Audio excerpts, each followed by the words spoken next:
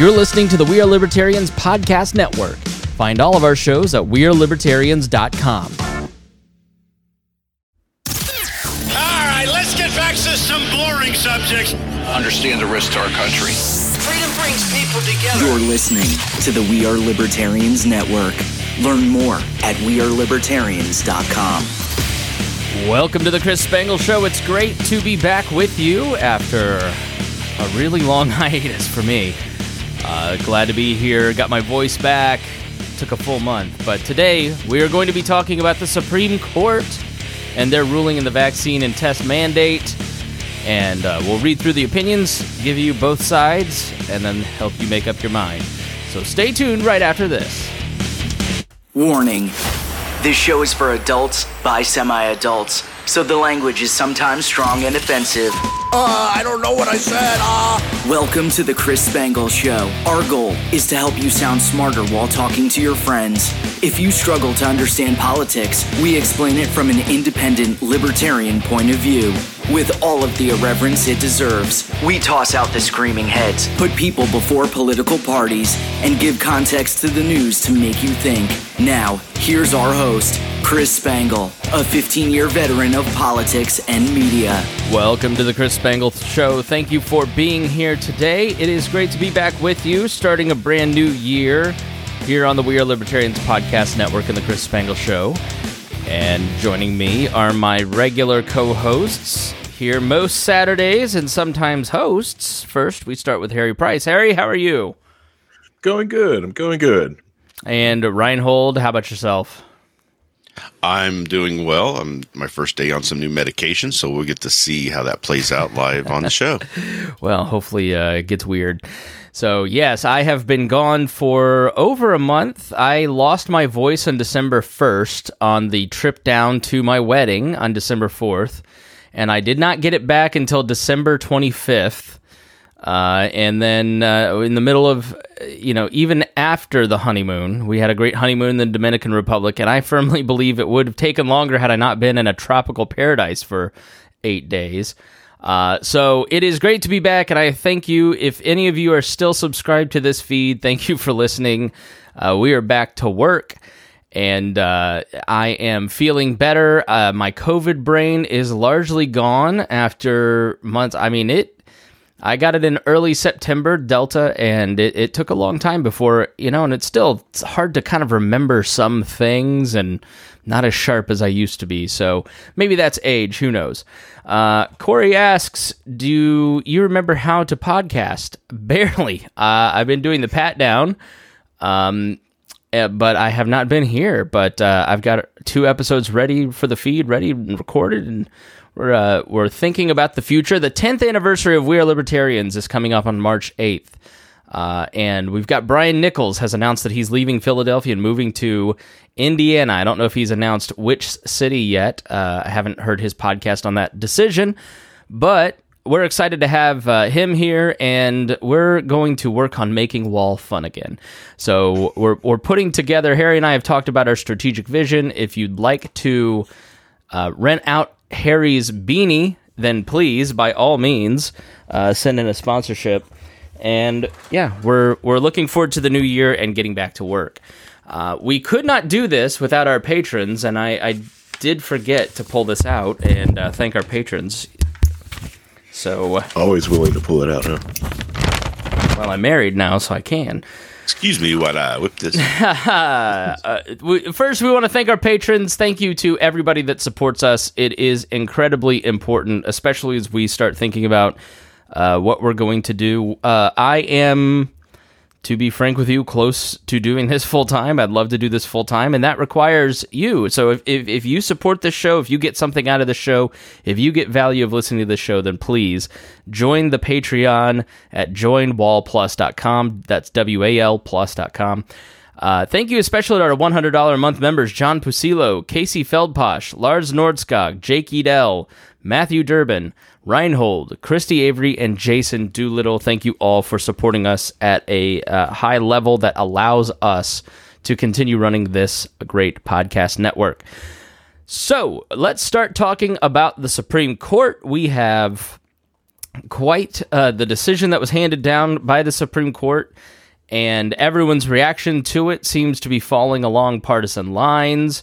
The Republicans, well, actually, they're mixed. Don Jr. is very mad still and hates Justice Kavanaugh, even though most suspect him having written the OSHA declaration, but he sided against the healthcare workers, and now they have a vaccine mandate. So essentially what happened, the National Federation of Independent Businesses, which was a group that was formed during the to essentially fight the mandate for insurance under Obamacare, and they got the band back together to take this to the Supreme Court. There were dozens of people that sued to fight this mandate. And essentially what the mandate said is that any company over 100 employees had to mandate their workers get the vaccine, or they have to test. Now, this was something that hit my life recently.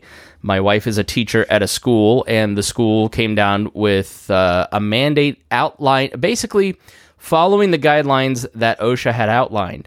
And what this essentially looked like for this school was mandatory vaccination for all employees, and you had to have your third booster shot. That is part of being fully vaccinated according to OSHA's rules, which caused a lot of problems for a lot of the staff. You could also get tested every week, and you had to wear a mask if you did not want to get the vaccine.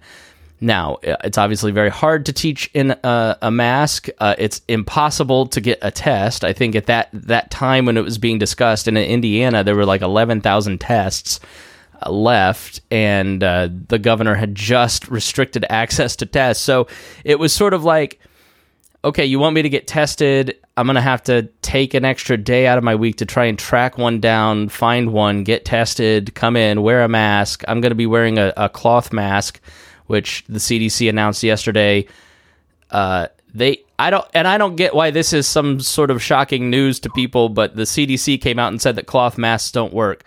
Well, that's basically what everybody said in the beginning when, these nice people are making cloth masks for everybody, and then the know-it-all on your Facebook feed would go, those don't work, only N95s work. So that's something that we've all kind of known from the beginning. But, it was a huge hurdle. And, we've talked about how could OSHA enforce it?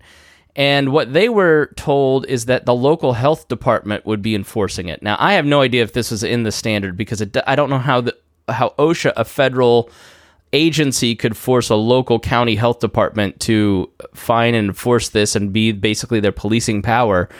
But, I mean, it's not like the public health department wouldn't take on that role and relish the opportunity to go in and fine someone $10,000.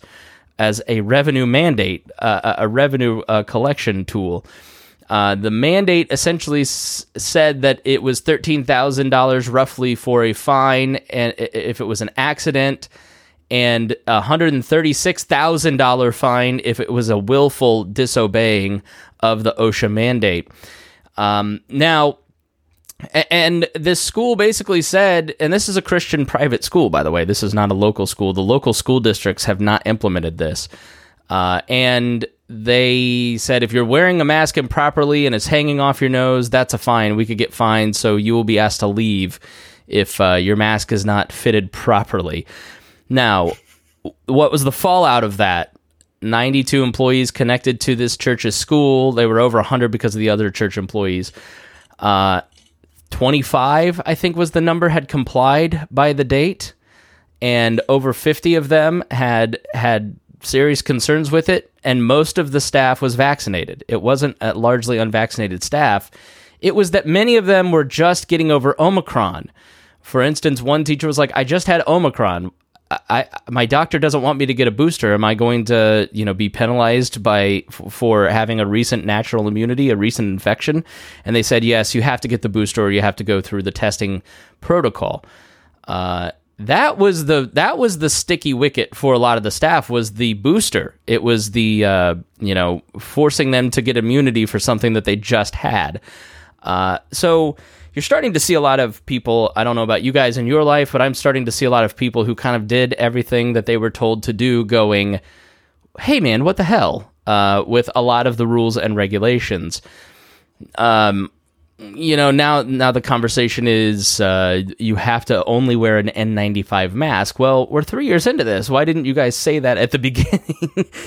So the CDC's flip-flopping on so many different things is also starting to awaken people to the idea that the CDC, the FDA, and these government agencies and OSHA, these are government agencies. They are political organizations. They are not science. They help articulate science, but a lot of times they're political organizations that flip-flop back and forth because of what Twitter says. Now, we are not going to talk about whether or not you should get the vaccine on this episode. We are not talking about the science of COVID. We are not talking about the pandemic at large. We are going to be discussing the legal conversation and the government's role in the pandemic. I want to make that clear because it seems very, I don't know what it is, guys, but no matter how careful I had a conversation with someone that I've known for a long time, and they were just hysterically mad at me for consistently saying, hey, if you let the government do something, it never goes away. For instance, if you are in Philadelphia and you have to show a vaccine card to go to dinner, they're going to include every booster. They're going to start including flu shots. They're going to start including all these different things. That will never be rolled back. You're still taking your shoes off at the airport. So you need to think about, as a resident of that location, what you are willing to do for the rest of your life and for your kids' lives. Because that's when the government takes a power, they do not give it back. Well, this person just called me an anti-vax nut job, and I'm against every mitigation effort, and you must... And I saw it in the news, the Supreme Court goes anti-vax.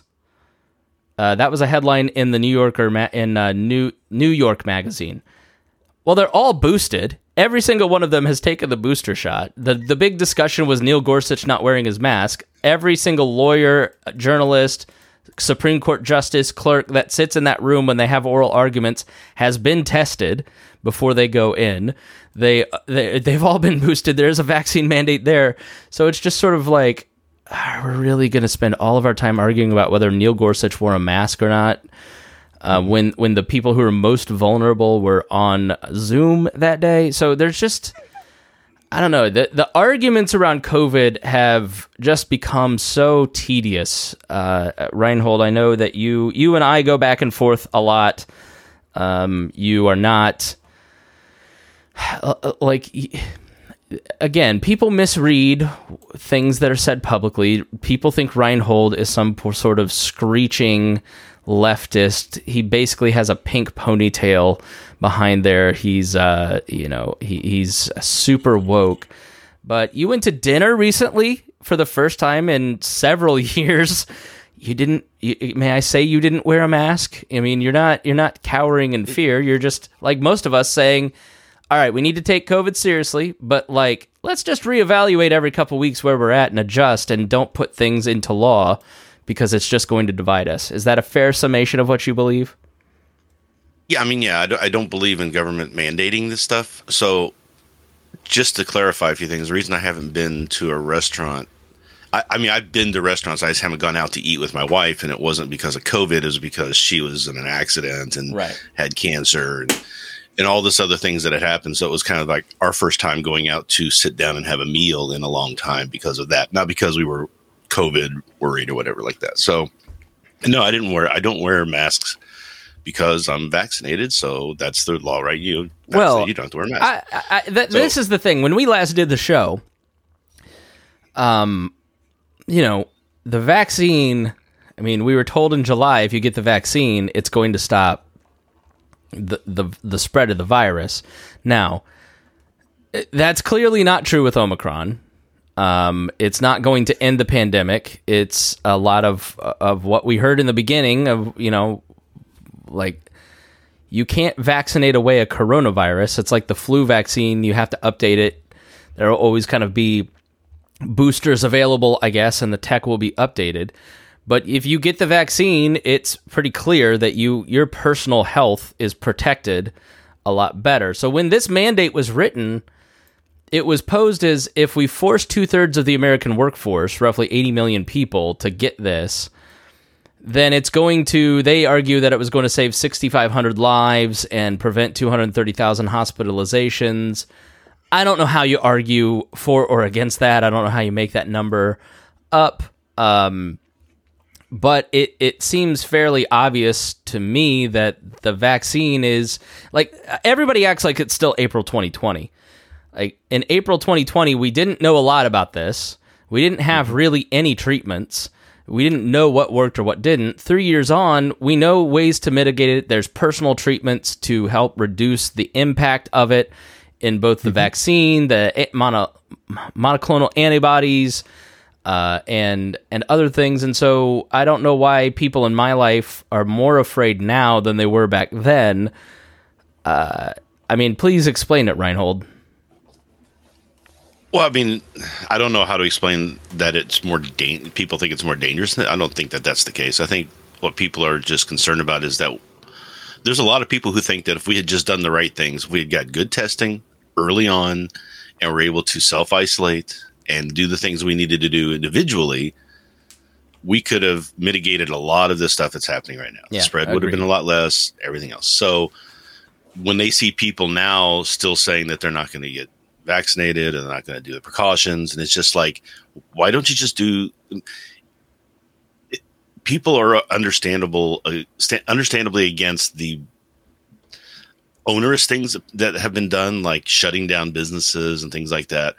But I don't think they're against doing personal preventative stuff that's not that big of a deal. I mean, wear a mask when you go out. It's not killing anybody. It's not killing you to do it, and it kind of might help a little bit. So, that's a small minor thing. And when people are upset about that, that's when people, I think, start getting offended on the left. And the fact that it's the right left thing is the stupidest thing I've ever seen in my life, because I wouldn't call Robert Kennedy Jr. a member of the right. Like, I saw Naomi Wolf was on Steve Bannon's show the other day. Like, there's this. Well, yeah, and the anti-vax right and left have united. This is the one thing that's and there's always the heterodox left crowd that's kind of the Glenn Greenwalds that are not only on this subject, but that are kind of, there's a realignment going on across the board that the pandemic has kind of spurred politically that I think is interesting. Correct. Yeah, it's like Ben Shapiro was all for mandating vaccines, several years ago, and it was something else, and it was affecting his family, right? So it's interesting. Do you remember what it was? I don't remember what. I think it was. It was because it was in California, and all these anti-vax liberals in California not getting vaccinated. No, this was before. Yeah, this was before the. This virus. It was some other. I'm sure someone will fact check Reinhold, but it was Ben Shapiro. It was just the basic viruses. He was talking about how people should just get these vaccines in California. Right. And he's not been anti-vax. So that's sort of the annoying thing is that if you have these conversations and you're anti-government action, you're, Trump is pro-vax. So. To his peril lately. That's sort of the worst thing that Democrats do lately is that they just sort of lump people into a group and call everybody stupid, and Joe Rogan's just an idiot, and the Supreme Court sounded stupid like Joe Rogan. It's like people who disagree with you or are on a different side on a single issue aren't stupid. They probably have, I was listening to Opening Arguments, which is a good podcast on the left breaking down legal issues. So if you want to understand a liberal progressive point of view on a lot of legal issues, that's a podcast that I will go to because it's a lawyer kind of breaking down a lot of things. And the whole episode about the vaccine mandate stuff was just how stupid they were, and they're jokers, and they just made it up. And it's like they didn't even read the stupid thing where they come out with well-reasoned arguments and and it's just that insulting attitude of you're all just stupid and dumb, and it doesn't persuade people. It just pushes people further into their identitarian camp, or statist, or woke, or commie, or look. People talk about the kind of stupid questions that some of the justices on the right had during the thing, but there was also a bunch of the Fox News was going crazy because of some of the questions that Kagan had. Well, so right, yeah, she misstated a number that she had read wrong, and Sotomayor said there was 100,000 kids with COVID in hospitals. There's 5,000, right. And they lost their mind. That wasn't even the troubling. The troubling one was where Sotomayor in oral arguments argued that OSHA has policing powers when federal agencies do not have policing powers unless specifically granted to them by the Constitution. It's not just an inherent thing. It is it's a regulatory power, which is different than a policing power in the American system of law. So, go ahead, Harry. I'm just going to say, like, Sotomayor is probably learning this the past month of why, like, Clarence Thomas doesn't open his mouth and write something down first, so he can write it down, look at it, and go, do I want to say it like this? Yeah, the reaction to this has just been, oh, this is great.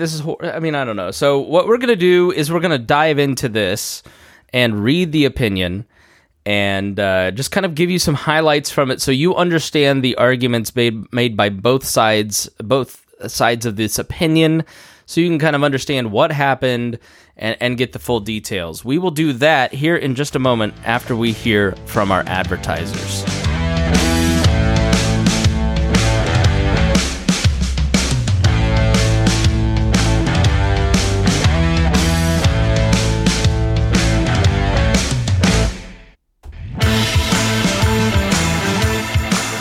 Welcome back to the Chris Spangle Show. Thank you so much for being here.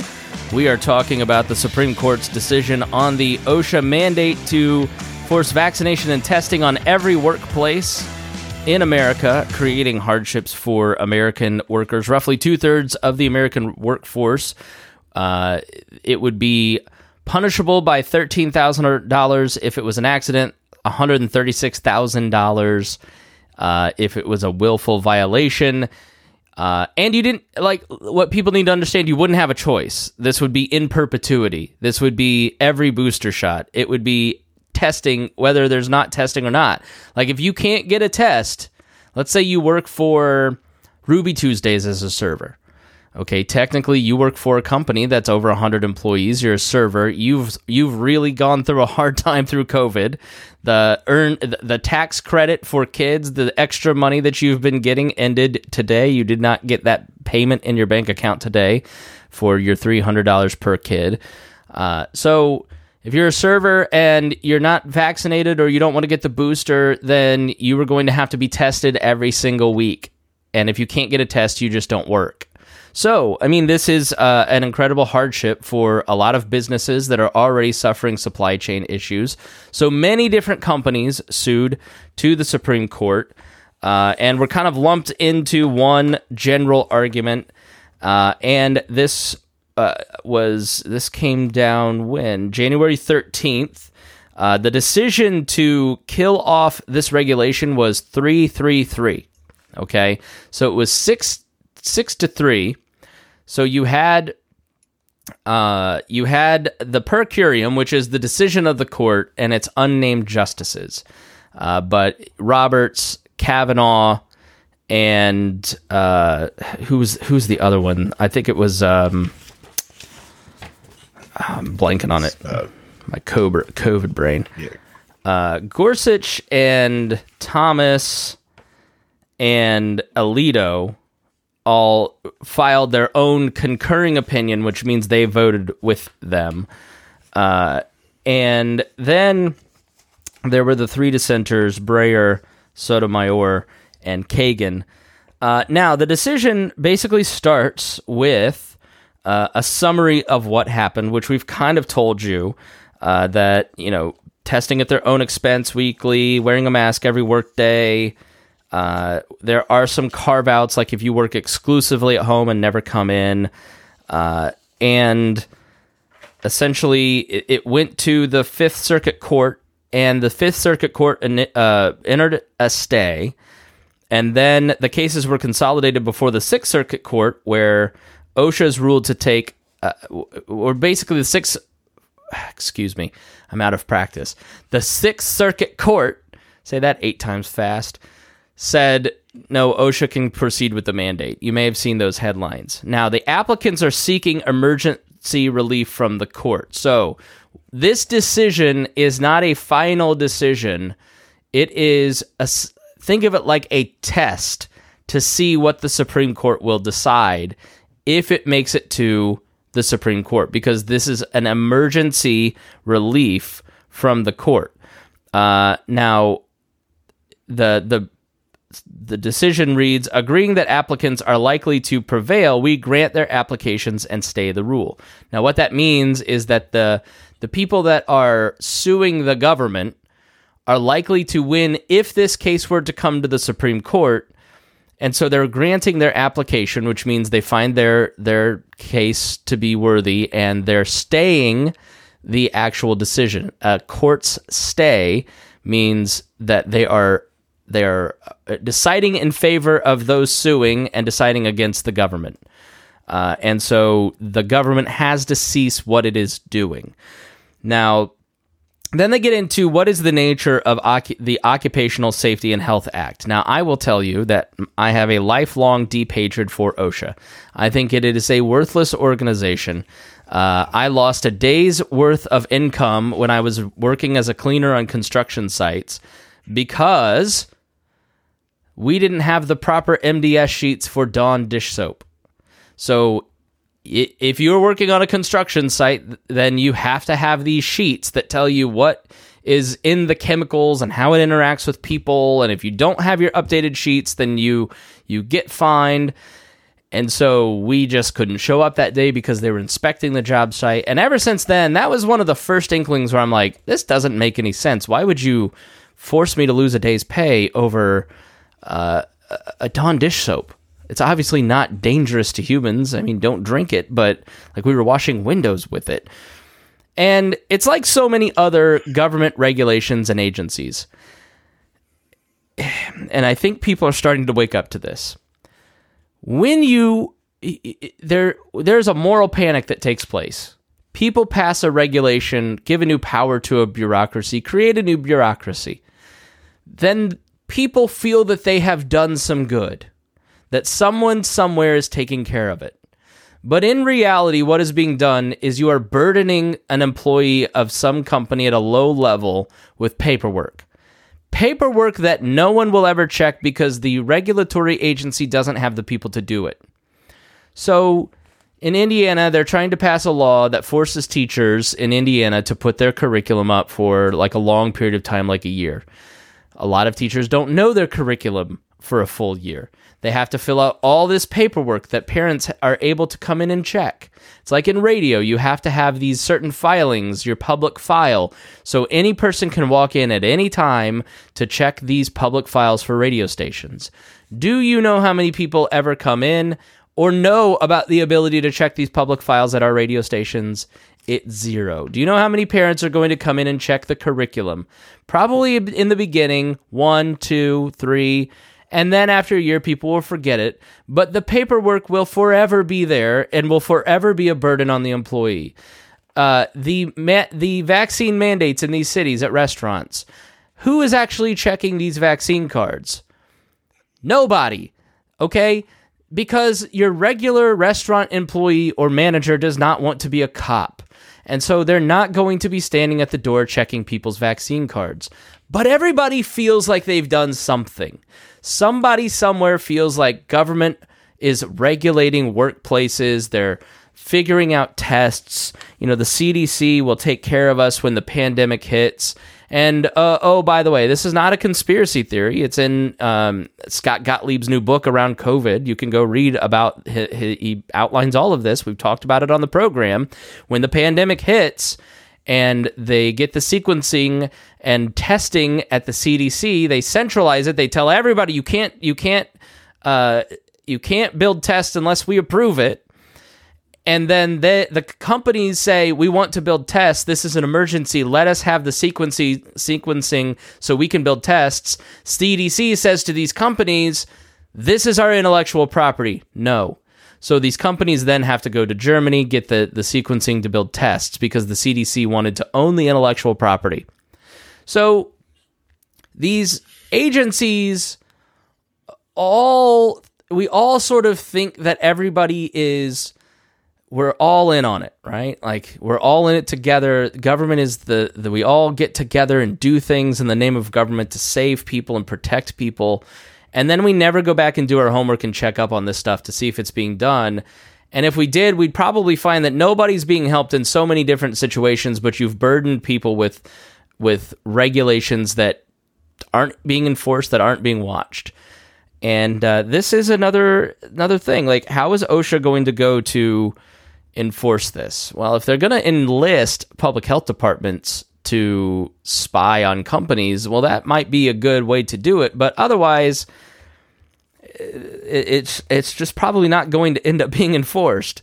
So they talk about the nature of OSHA, which is part of the Department of Labor under the supervision of its secretary.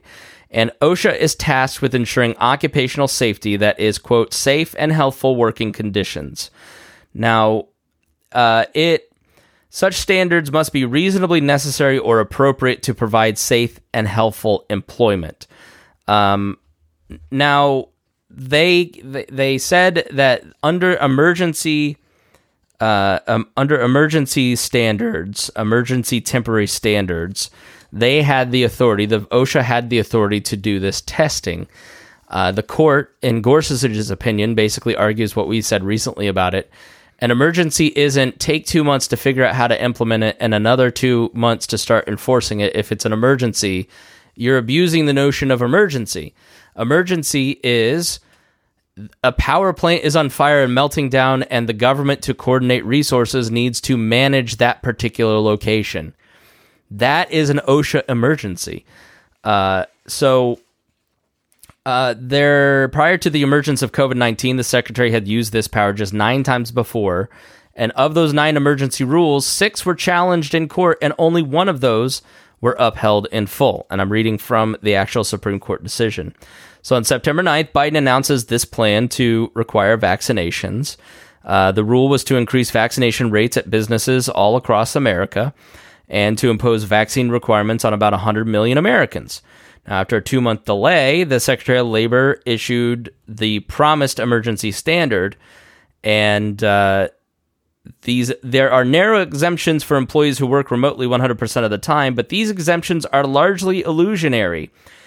And go on to talk about how 9% of landscapers and groundskeepers qualify as working outside exclusively. They do go inside. So the idea that you're exempting outdoor employees or people who work from home, it doesn't make sense, because everybody at some point, if you work from home like me, goes into the office once a week.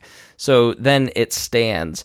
So it drew no distinctions based on different industries. It was acting as... what did they say? It was acting as a blunt instrument to force people to do it. And it was treating linemen who work outside just like medics and meat packers. The employer must verify the vaccination status of each employee and maintain proof of it, which is a privacy nightmare, Harry. And then they talk about some of the other standards, just kind of jumping forth here. It was so prior to the consolidation of these situations, the case held that the mandate was likely exceeded OSHA's statutory authority and raised separation of powers concerns in the absence of a clear delegation from Congress, and was not properly tailored to the risks facing different types of workers and workplaces. There were 60 petitioners, of which the Daily Wire and Ben Shapiro were one, but they keep saying they won, and they were not the case, which is sort of, and I'm not going to say it's a lie, but it's definitely good marketing. Let's put it that way. It's called marketing. It's right, not lying, yeah. It's marketing. Which I just sort of expected better of him, but okay. Come on. I know. Go ahead, Ryan. He's got a business to run, okay? I know. Listen, I should do the same thing. Next time we're suing. Mm-hmm. We're suing everybody. I don't care if I'm telling the truth or not. We're suing. I need the lift here, okay? Need the free clicks. Yeah. The Sixth Circuit Court concluded that a stay of the rule was not justified. We disagree. The secretary has ordered 84 million Americans to either obtain a vaccine or undergo medical testing at their own expense. This is no, quote, everyday exercise of federal power. And then they refer to some case law. It is instead a significant encroachment into the lives and health of a vast number of employees. We expect Congress, quote, we expect Congress to speak clearly when authorizing an agency to exercise the powers of vast economic and political significance. Which is from a case in 2021, which is a doctrine that we will talk about in Gorsuch's reply. There can be little doubt that the OSHA's mandate qualifies an exercise of such authority. Now, they go on to say no provision of the Act addresses public health more generally, which falls outside of OSHA's sphere of expertise. So they then go on to argue that OSHA is a workplace safety organization. It is not a public health agency. And so what the court has generally come down, this specific court over the last couple of years, is a doctrine that basically says that an agency has to have authority given to it by Congress to take too much power. So as we all are, as libertarians are not surprised by, agencies start to take more power than is written into the original act. So you have a lot of these agencies like the EPA or OSHA that were formed in the 70s or 80s, and their statutes are very kind of broad. And one doctrine of the court has been to say, well, okay, this, when you've overreached your power, we're going to kill it by saying that this isn't in the statute, you don't have the authority to do it. The Solicitor General, the opinion goes on to write, does not dispute that OSHA is limited to regulating work-related dangers. Although COVID-19 is a risk that occurs in many workplaces, it is not an occupational hazard in most. COVID-19 can and does spread at home, in schools, during sporting events, and everywhere else that people gather. That kind of universal risk is no different from day-to-day dangers that all face from crime, air pollution, or any number of communicable diseases. Permitting OSHA to regulate the hazards of daily life, simply because most Americans have jobs and face the same risks while on the clock, would significantly expand OSHA's regulatory authority without clear congressional authorization. The dissent contends that OSHA's mandate is comparable to a fire or sanitation regulation imposed by the agency. So the dissent basically went on to write that, yes, indeed, this is a workplace hazard. This is where many people will be exposed to COVID-19. I go to the store, which a lot of studies show you can't get it at a store just kind of walking past someone, but I do go to my office, and those are like the two places I go, right, and have for 3 years, largely because I've just become cheap. But, you know, so... The Magic Grocery Store doesn't allow us to get COVID there. Right. So, yeah, I mean, the argument that... you know, it's not specifically the dissent basically argues that that's where most people are going to get it. But the vaccine, they continue to write, mandate is strikingly unlike the workplace regulations that OSHA has typically imposed. A vaccination, after all, quote, cannot be undone at the end of the working day. And contrary to the dissent's contention, imposing a vaccine mandate on 84 million Americans in response to a worldwide pandemic is simply not, quote, part of what the agency was built for. We do not doubt, for example, that OSHA could regulate researchers who work with COVID-19. And they go on to continue, OSHA's indiscriminate approach fails to account for this crucial distinction between occupational risk and risk more generally. And accordingly, the mandate takes on the character of a general public health measure rather than occupational safety or health standards. It is telling that OSHA, in its half-century of existence, has never before adopted a broad public health regulation of this kind, addressing a threat that is untethered in any casual sense from the workplace. The equities do not justify withholding interim relief. We are told by the states and the employers that OSHA's mandate will force them to incur billions of dollars in unrecoverable compliance costs and will cause hundreds of thousands of employees to leave their job. There's something called the takings clause in the Constitution that if the government takes something from you, they must provide restitution. That's why many, even some conservatives and libertarians, argued that the stimulus bills with the $1,200 checks were takings. They took your job from you, and so they had to give you money back. And we told them they couldn't fly, so we need to bail out the airlines. I'll let you figure out if you agree with that or not. I think that's a slippery slope, in my opinion. I think that once you get into that, then they can take whatever they want. And, oh, well, we gave you money, and we've seen it with eminent domain. Like, well, your house isn't really your property. It's really our property, but we gave you money. And it doesn't change the morality just because they've given you compensation. For its part, the federal government says the mandate will save over 6,500 lives and prevent hundreds of thousands of hospitalizations. It is not our role to weigh such trade-offs. In our system of government, that is the responsibility of those chosen by the people through the democratic process.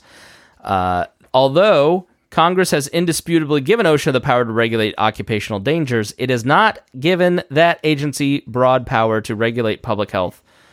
Requiring the vaccination of 84 million Americans selected simply because they work for employers with more than 100 employees certainly falls in the latter category.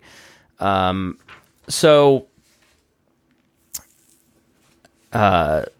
see. So that was Robertson, Kavanaugh, and man, why can't I think of the other one? Help me out here, guys. Because Thomas, Gorsuch, and Alito, I just need to look at their faces. Supreme Court. And I can tell you who decided. Their faces thing that gets me. What? Oh, you can tell if I look at their faces. Yeah, so on the Supreme Court is Sotomayor. So it was Coney Barrett was in conjunction with Kavanaugh and Roberts in writing the official opinion. Some people think that Kavanaugh wrote that opinion. Alito, Thomas, and Gorsuch signed on to a concurring opinion, which means that they agree and vote with the majority opinion, but they have their own unique take on it.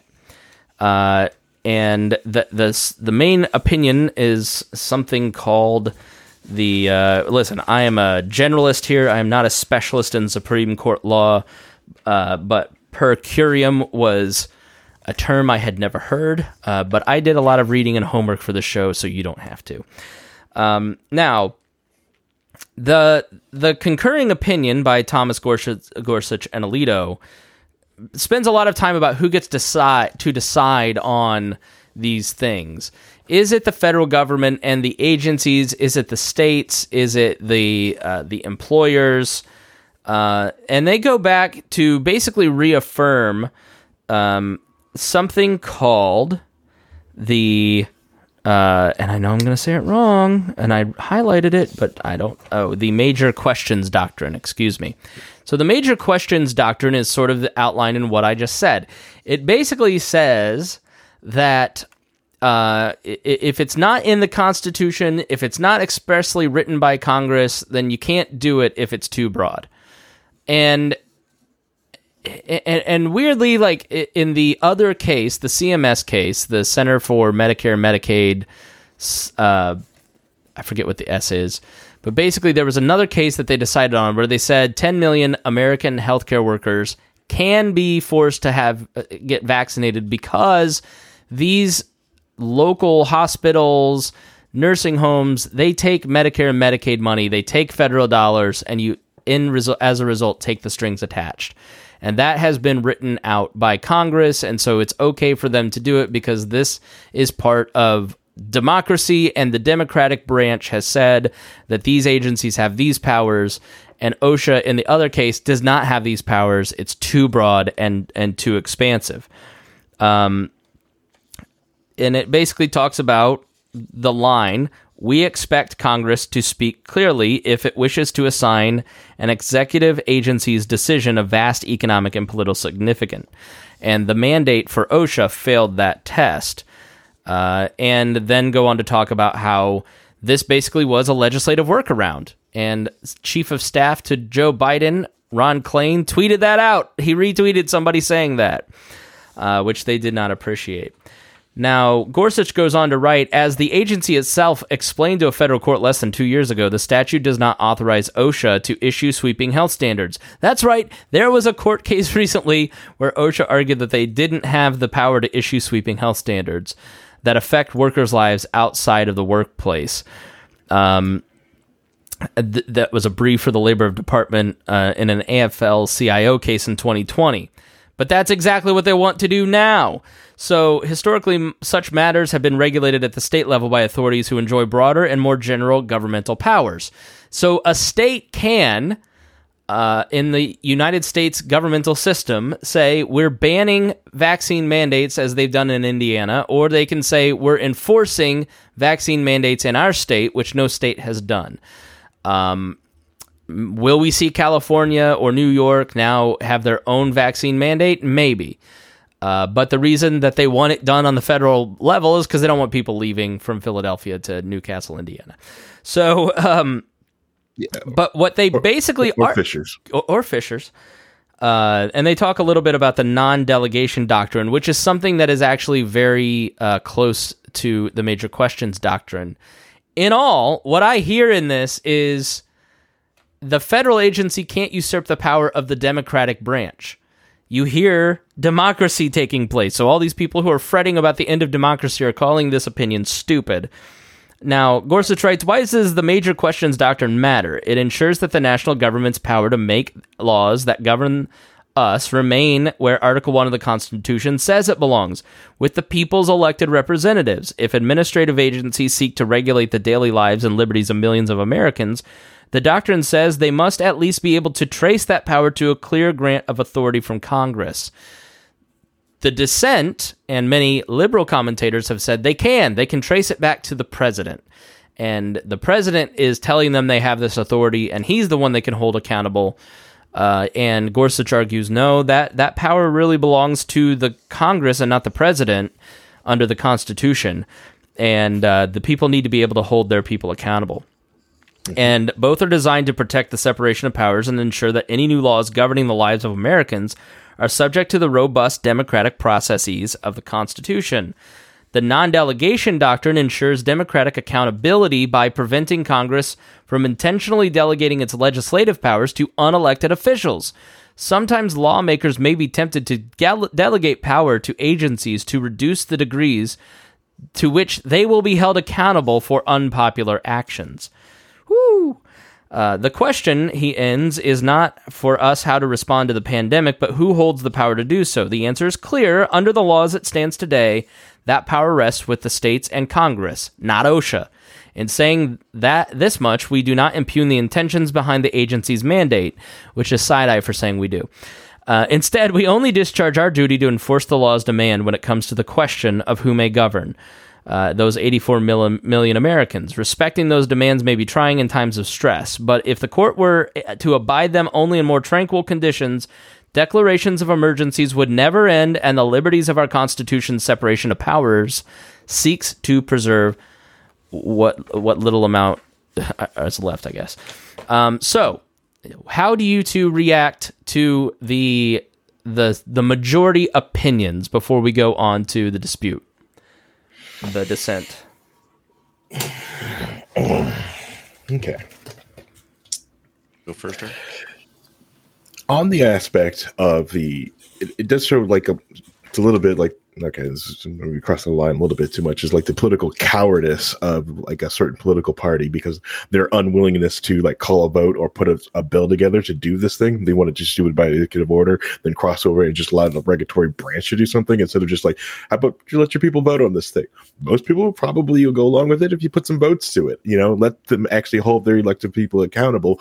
But even though a certain political party has control of, the House and most of the Senate and the top of the executive branch, no vote will be, it's political suicide in the midterms coming up if they actually had to pull that vote for it. People may want it in their fear bubbles, but when the rubber meets the road, no one wants to actually sign their name to any of it. Right. Reinhold?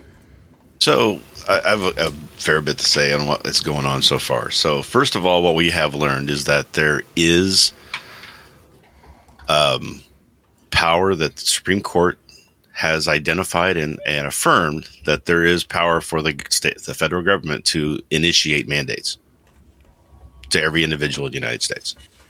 It just has to be done the right way. And that's where you get into these people who are saying that this is a win. This isn't a win for anybody other than some minor legal stuff on whether or not OSHA has this power or not. It's like you can still do this. This isn't saying that this isn't possible. And as a libertarian, we don't like that. I mean, we want to be able to say that the federal government can't do this, but we've seen throughout history that they have, and they can, and they do all the time. Yeah. I mean, look what a lot of things Nixon did. Nixon did so many things like this, where he initiated mandates as a president, not even as Congress, that it pretty much informed forming the Libertarian Party to begin with, right? Yeah. So taking us off the gold standard, forming the EPA. I think OSHA. Yeah, just telling people what temperature they could run their air conditioners and heating systems at. OSHA was formed by Nixon. Yeah. I mean, he was national records or national speed limits. There were all kinds of things we have bill. That we take. So right now we have a government that basically can do whatever it wants to, including even things that we think are good but are bad as well. Like Ron DeSantis is trying to make it a law that that a private company can't require mandates for their employees. Yeah. Right. That's just as bad as saying that they have to. No, right? I mean, from a purely libertarian standpoint, a state government telling a private employer that they can or can't have a vaccine mandate, that's just wrong from a purely libertarian standpoint. Like, bodily autonomy factors into that, though, but you have the ability to voluntarily associate or not associate with an employer. You can quit and go find a new job. And millions of Americans are doing that right now. And I think what's been great with the Great Reset, the Great Resignation, or whatever it's called, people are now kind of going, I don't need to be beholden to this job. I can look around a little bit and do better for myself. And I think that's really good. I mean, I'm happy about that. We'll have to talk about the Great Resignation at some point. But, you have the ability. If you are forced by the federal government to do something you have no other state to move to, they're violating your bodily autonomy with a treatment that you can't have undone. A treatment that does carry some risk. I know we're not allowed to talk about the risk, which only makes all of this more insane, that you can't talk about, something that carries a risk and makes people more suspicious of it. But the reality is, this is like, Reinhold, you're an old-time libertarian. We used to go to Borders Bookstore in 2009 and have our meet up with 50 people and have these hypothetical arguments about what ifs. If the government did this, how would we react? What's the libertarian position on X? And like, vaccine mandates were always like the one. And there would always kind of be a couple libertarians who'd be like, yeah, but where does your right to infect me begin and end? And then others would be like, you're violating my bodily autonomy. And it's just sort of crazy that we've gotten to a point where those hypothetical government overreach arguments from 2009, as we're all like reading The Revolution and Liberty Defined and arguing what we read because we don't know anything else, has come true. And that's really where it comes down. Like, but so does your employer have a right to violate your bodily autonomy? I mean, they're paying for your health care. You're choosing, they can choose to not associate with you. It is extremely unfair. And most people do. And that's what the dissent writes about, is that basically people talk a good game, but they don't actually quit. The hospital system here, the biggest hospital system, IU Health, has 33,000 employees. By the end of their mandate period, they fired, I think, 300 people. Most of them are groundskeepers, were not essential employees. But then you have more rural hospitals, like a hospital of someone that I know that works, in a suburban county's hospital system of Indianapolis. They're in court arguing, hey, I mean, 25% of their staff is going to quit over the mandate for this hospital. And those are people we can't afford to have quit right now. But in other industries, it's like less than 2%, 1% that which comes to one of my founding principles in analyzing the news. People will always put their paycheck before a lot of other things. Like, there's more options right now than ever before, but at the end of the day, a lot of people are not willing. That's why I don't buy into a lot of the domestic terrorism talk, because like, is a dude really going to get rid of, like he's got $120,000 Ford F-250, a McMansion in the suburbs. He's going to put the snake and what's the Punisher shit on his truck, but he's not willing to actually go spend 25 years in jail for domestic terrorism because he's not willing to give up his comfort. And that's how the vaccine mandate has kind of rolled out too. Like people like Reinhold, like you just said, are not really willing to just quit. They'll not comply. They're hoping that their employer and the Supreme Court will save them and not really kind of taking control of their own destiny here. Yeah. I mean, we put up with like drug testing all the time, right? So, yeah. But how long has that been going on? Listen, drug testing is fundamentally different than forcing you to get a vaccine. Is it though? Yeah, absolutely. Pissing in a cup. What happens if I get cancer? Pissing in a cup is different than taking a vaccine. Like yeah, but you miss what I'm saying though. Let's say that drug that they're saying that I can't take is what I need to help me. So I'm not allowed to do that. So if I get cancer and I need to go through chemotherapy and I need marijuana helps that situation out, I'm not allowed to take it because I would lose my job. So there is. So you're basically saying like these unfairnesses and inequities are across the board, and it's just part of life. We've been living through them for 100 years in this country because there's been mandates for there were mandates for kids going to school and getting vaccines. There were vaccine mandates when I was growing up that nobody we didn't have this big fight about. So people are accepting of this stuff. It's just that now it's become a political issue. So since it's a political issue, everybody wants to weigh in. But in the end of the day, people are going to do what they think is the right thing to do, and they're not going to fight it that much. It's going to end up being something where if they wanted to, they right now could put in a law through Congress to say that everybody can do mandates, or OSHA has this power, and it's done. It moves on, and they could probably get that passed through. Except for the filibuster is the only thing probably stopping that from happening. Yeah. And when it comes to peeing in a cup, most companies are only doing it because of the, either regulatory information or some other nondescript company that makes them or some sort of a contract that forces them to do that. Most of them don't care. And most of those lab technicians know that probably 99.9% of the pee they're testing is fake pee. I feel bad for that lab technician that went to school for all this stuff and they test fake pee all the time. That's fake. I got hit on a test like that once. I was working a second job at a facility and mail sorting facility, and I ended up getting hit with a drug test where they came back and said, well, there were some problems with the drug test. I'm like, well, what? And they were like, well, it could be something, nothing. But I said, what else could it be? He says, well, it shows that you could be doing heroin. Did you eat a poppy seed bagel like Elaine? Yeah, I had like a poppy seed something like something like Euro. It was just like, you know what? You really are this. I'm not doing. You are this show's Elaine. I'm just gonna say it. Yeah. We've all been thinking it. But it's all it's all crazy like that where. We should be letting people interact with each other and making their own decisions and doing what's best. Have something that's out there giving out good information that we all can all go off of. But when you start politicizing everything, it's like you're saying that the cloth masks don't work. I'm like, no, they work, but not nearly as effectively as we would like the other ones to. How many times have we talked about it on this show? The resentment and the backlash that was caused by government action.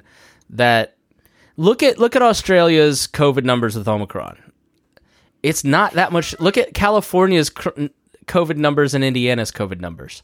They're not that much different. And I just think there's got to be at some point some level of humility to say that maybe we don't have the ability to control the spread like we wish we could.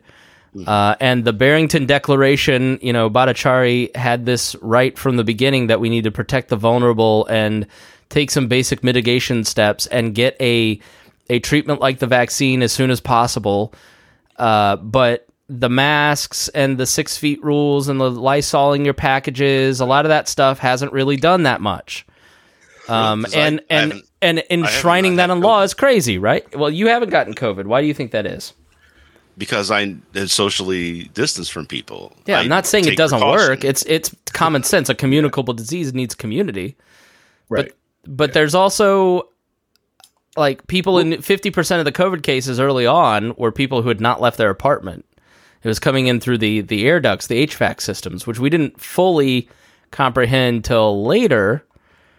Zuckerberg's people Liberty were meme talking about this. We were getting that information. I was going through the ducts from like people from Korea. People were talking about this. South Korea was talking about this. You need to.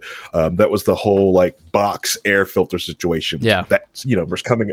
But you couldn't have these conversations on the American internet. They're censoring a lot of that. There's some people talking about that, but a lot of you like I've been out and about.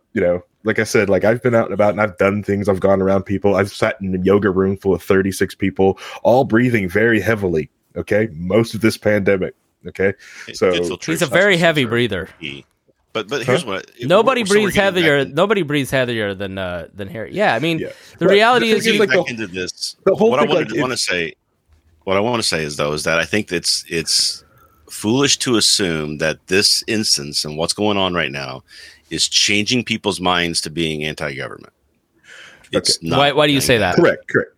Because people are going to still default back to all the other things that they see as government being good and things that it should be doing. They're not able to make in their brain the break of government should be taking care of this. Government should be doing this. They're just going to say government's doing it wrong now. We got the wrong people in charge now. We need other people to be in charge. I mean, for me, it's like I've always just like I'm going to get COVID. I need to prepare myself as best as possible.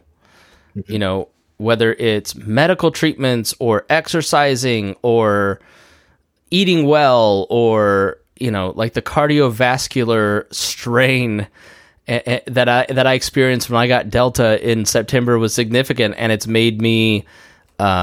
It really was an issue. I had a high resting heart rate till really December. I had a lot of long COVID effects, and it made me realize I've got to get some stuff. I've got to get more prepared for the next variant because I'm probably going to get every variant. Fortunately, I have not gotten Omicron at this point. I expect to, and so it's just sort of like. From the beginning of the pandemic, what we've been saying is you cannot rely on the government to protect you. You cannot rely on the government to financially support you. The best they can do is $1,200 every 9 months. You, at the end of the day, are in control of your own life. You are responsible for you and your family. You are responsible for your income streams, your health. And you need to evaluate information as best as possible, and other people shouldn't be interfering with your ability to do that. Joe Rogan should be able to interview whoever he wants. But the fact that people don't want you to talk about what was said means there's not good fact-checking about it. I have no idea if those guys, I listened to them, they sounded convincing, but I have no way to verify that. I'm not a doctor. I don't know anything. I want to see other doctors talk about that conversation or have them have direct conversations with those people so I can evaluate the information. That's been the whole argument. That's been the biggest problem in the pandemic, is that people are trying to, it's hard to figure out what is good information and what is not, and people need the ability to make the best decision. Our argument is the argument that Don Rainwater adopted here in Indiana, and in a three-way race got 12% in a statewide race. And it was the government's role here is to give good information to allow people and business owners to make decisions for them and themselves. Business owners will take the safety of employees and their customers more seriously than a government bureaucrat will. If you talk to any business owner, they have been extremely worried about keeping their people safe, which is why a lot of employers want to mandate the vaccine. They don't want them being one of the 97, like in Indiana released a number, 97.1% of the people that died under 40 for COVID were unvaccinated. But that's a negotiation that you have with your employer. Thank you for being paternalistic, but is that your role? Right? And so Rainwater just always said, the role of the government is to give us good information, reliable information to make good decisions. But once you start invading people's lives and shutting down businesses and putting out mandates, resentment takes place. People start doing the opposite. It's an American character. There is just a hardcore percentage of Americans that will never get the vaccine. It doesn't matter how much information you put in front of them. It doesn't matter how you can't persuade them because government prescribed it. And it is just like, it's like the sticking the stick in the bicycle wheels meme, where people who don't get that, don't understand their fellow Americans because they don't talk to them, get mad at that behavior, those choices, and then double down on it by shaming them, calling them stupid, like trying to take them out from various forms of regular life because they won't take the vaccine. All that does is just reinforces it. It just keeps it going. It keeps the resentment going. And it's just, nobody gets the cycle that we're in, and they can't seem to stop themselves. Nobody looks at censorship of information, like trying to censor Alex Jones. Nobody steps back and goes, gee, when we removed him from all these platforms in 2018, we thought it would stop. Instead, it radicalized an entire political party that has power across the country. The opposite effect took place. All right, but nobody says, let's stop doing that thing that obviously is not working. More people are falling kind of, into that camp. It just blows me away that people don't stop and look at this stuff. They're so driven by their political ideology and the people around them, as opposed to kind of stepping back and evaluating it. I would counter to what you said about the government's position being to give us good information. I don't think that's the government's job either. I think we should have qualified, trusted organizations that are not politically invested in any way be where we get that information at. I always use the example of Underwriters Laboratories. We don't have laws against a lot of electrical requirements that we have out there right now, because Underwriters Laboratories has done a good job of regulating that stuff. Yeah, with good information and inspections for the past 80 years or whatever. How long they've been in business and doing this. So we didn't need government to do that for us because we had a body who was doing it. So we need more bodies doing that. We need more people putting together organizations that we can trust for that information. Johns Hopkins early on did that. What do I need the CDC for? Well, the other issue is like, Harry, I'm going to bring Harry, you got real hot. Your mic's real hot. Turn it down. I didn't touch anything. I think I probably just got excited. I feel one of the things I would just say is, and I've been trying to tell people this, a lot of this misinformation also does come from up top. It's Fauci's fault and the lay media, but not how you think about it. I think the simple fact that the government was presenting one doctor, one person as the source of truth, instead of like a panel of scientists. And this is how, usually, how most sciences are discussed. It's a panel of people. But the thing is, the thing I used to get people to really want to get the vaccine was the panel of doctors doing the Ask Me Anything for the Mayo Clinic. It wasn't one doctor for the Mayo Clinic. It was a panel of doctors. Ask me anything. Tell me, what questions do you have? What makes you not want to take this thing? Or if you've taken it, you have questions about after you've taken it. We will answer it as a panel together. And you would watch them also have disagreements with each other on the panel, but they were, but they were talking with each other. Like, well, I don't think that. And there's and they would talk about the chances like that. That type of conversation is what the world needed at that time. Not one person in front of a podium trying to say they're the science and trying to get that, because the lay media it's not. That's not how some people like. Can you think of anything more damaging to, just as I consider myself a pretty middle of the road normal person, but when Fauci says, when you're arguing with me, you're arguing with science, or calls that senator a effing moron, I don't know. There's some moron. He is right about that. That was maybe, but that was about his financials and stuff like that. That wasn't about. Oh, okay. Yeah. But the reality, there's one thing that Americans will kill you for, and it's a lack of humility. Unless apparently you're Trump, which is why a lot of Republicans don't get what the other Republicans are doing. It's like, if you have gotten to the point where you've bought into your own press, as much as we all love to talk about the leftist media and how in the bag they are, and they are, we all know it. It's irrefutable. Cuomo got too big for his britches, didn't he? You know, and like there's just something that Americans, they cannot stand. They love a car wreck, and the trigger is always a lack of humility. But what's funny is that, but here's the thing, what you're saying right there is that the media turned on Cuomo because he crossed the line. The right media won't do that for Trump. I know.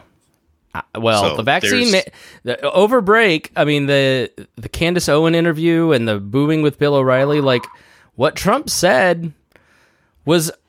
Let me see if I can pull it up, because when you listen to what he said, it wasn't wrong. Like Nope. it sounded like what a lot of like. It wasn't conspiratorial. It wasn't any of that stuff. It was. Hey, I did a good job with it. Trump. Booed. The Candace Owens thing is just like, but the other thing also is with going to the point of you're talking about how some people are like having that break for the government.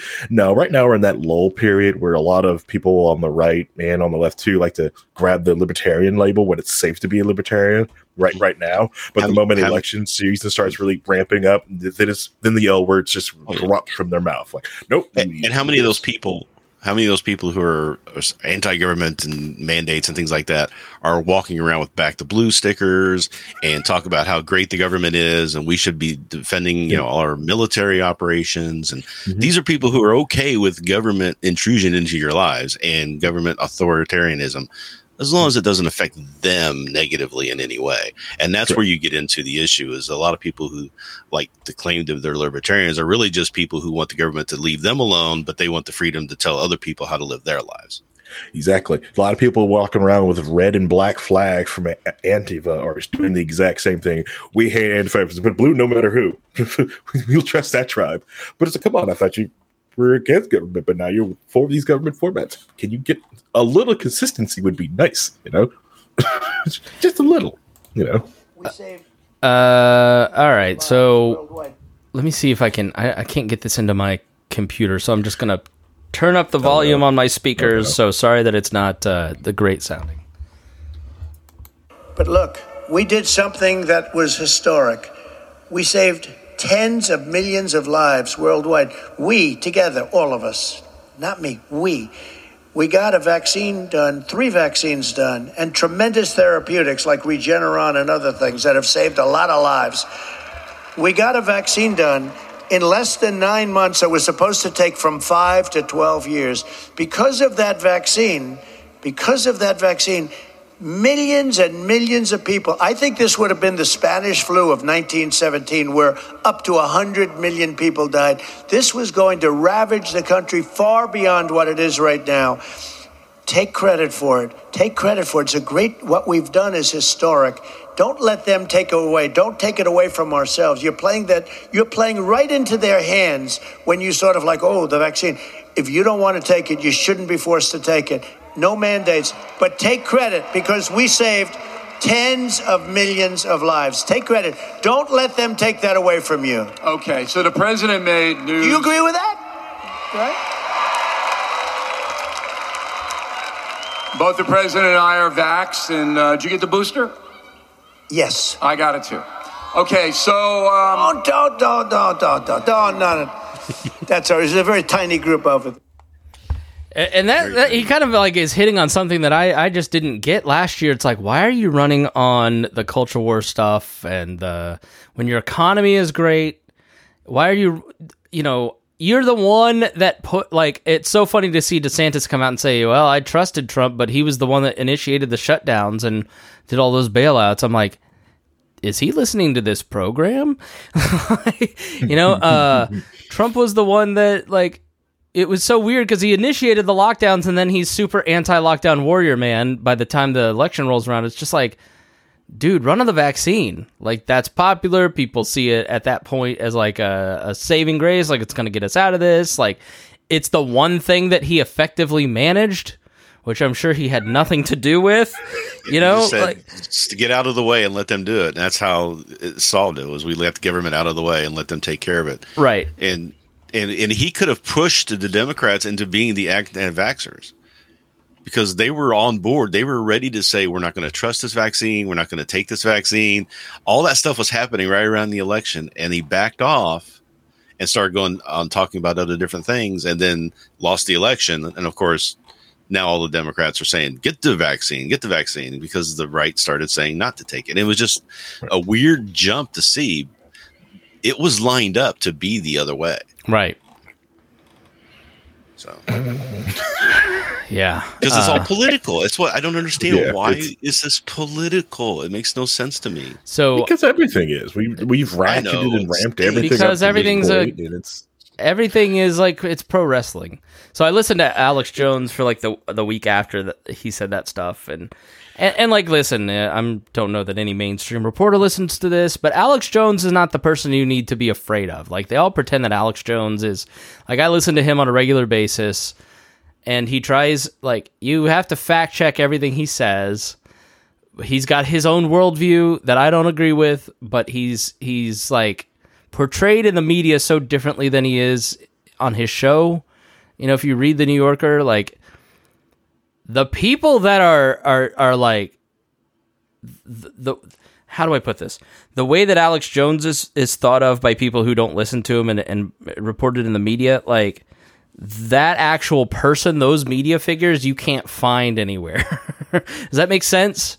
Right? Like, remember Maya from this show? You can't find her online anywhere, right? You have to go to dark corners to find the truly violent, dangerous people. And I'm not, like, I don't get the vibe that Alex Jones is just trying to make enough to buy his next round of booze. He's just a grifter. Right. He's. Whoa. But so everybody reports like Alex Jones has turned on Donald Trump. He's not been a Trump fan for a while now. Like he's kind of been, I just love you, Mr. President, but I just gotta like he's not like Wayne Allen Root, who was on his show. Boy, did I get it wrong with that guy. Wayne Allen Root, was just basically saying like, what has he been bought out? Has he been sold? And like, listen, I love you, Mr. President. I'm taking my honeymoon at Mar-a-Lago, and I paid extra to have the room so we can share a wall. I'm right next to you. Like just this hyperactive dick sucking. It was just the most pathetic display I've ever. Oh, it's so funny, But Jones will entertain all these people, and they're killing him in the QAnon world for those statements. But he's right. Like that was the thing that he did well, and he never mentioned it on the trail because he wanted to appeal to the anti-vax Q crowd. Now he's just sort of mystified by it. Like he's like, I did a good thing. I thought these people loved me. Why don't they talk about how a good thing I did? So I don't know. All right, we're way off in the weeds. We got to wrap this up. So for the dissent side, So Sotomayor, Breyer, and Kagan, I mean, the long story short with their dissent is, hey, dummies, COVID is real. It's killing people. This is an emergency and a crisis. And it's where most people are contracting it. What do you mean that this isn't OSHA's purview? OSHA's rule, so Breyer, Sotomayor, and Kagan all joined together to write this. OSHA's rule perfectly fits the language of the applicable statutory provision. Once again, that provision commands, not just enables, but commands OSHA to issue an emergency temporary standard whenever it determines that employees are exposed to grave danger from exposure to substances or agents determined to be toxic or physically harmful from new hazards. OSHA must act to prevent workplace harm. Millions of people have been hospitalized. 725,000 have died. So obviously this is a hazard. Nothing in the Act's text supports the majority's limitation on OSHA's regulatory authority. And of course, the majority is correct that OSHA is not a roving public health regulator. It has the power only to protect employees from workplace hazards. But just as explained, that is exactly what the standard does. Consistent with Congress's directives, OSHA has long regulated risks that arise both inside and outside of the workplace. For example, OSHA has issued and applied to nearly all workplaces rules combating fire, faulty electrical installations, and inadequate emergency exits, even though the dangers are prevented by those rules arise not only in workplaces, but in many physical facilities. Example, stadiums, hotels, schools. OSHA has regulated to reduce risks from excessive noise and unsafe drinking water. Again, risks hardly confined to the workplace. So but there's not a fire. Their argument is, because the argument against that is there's a chance your workplace will have fire, but there's not a fire at every workplace, right? And they're saying, well, it's the chance of there being danger that is why they have the power to do this. Right. So they... I think the question that they're trying to say is, and I don't know if they're not doing it very well, but they're trying to say, like, you have this grouping of people who work in this company, and just like you would not want them to stack certain things a certain way that could fall and hurt some people, you don't want people coming in and bringing in a deadly disease that will infect the whole workforce as well.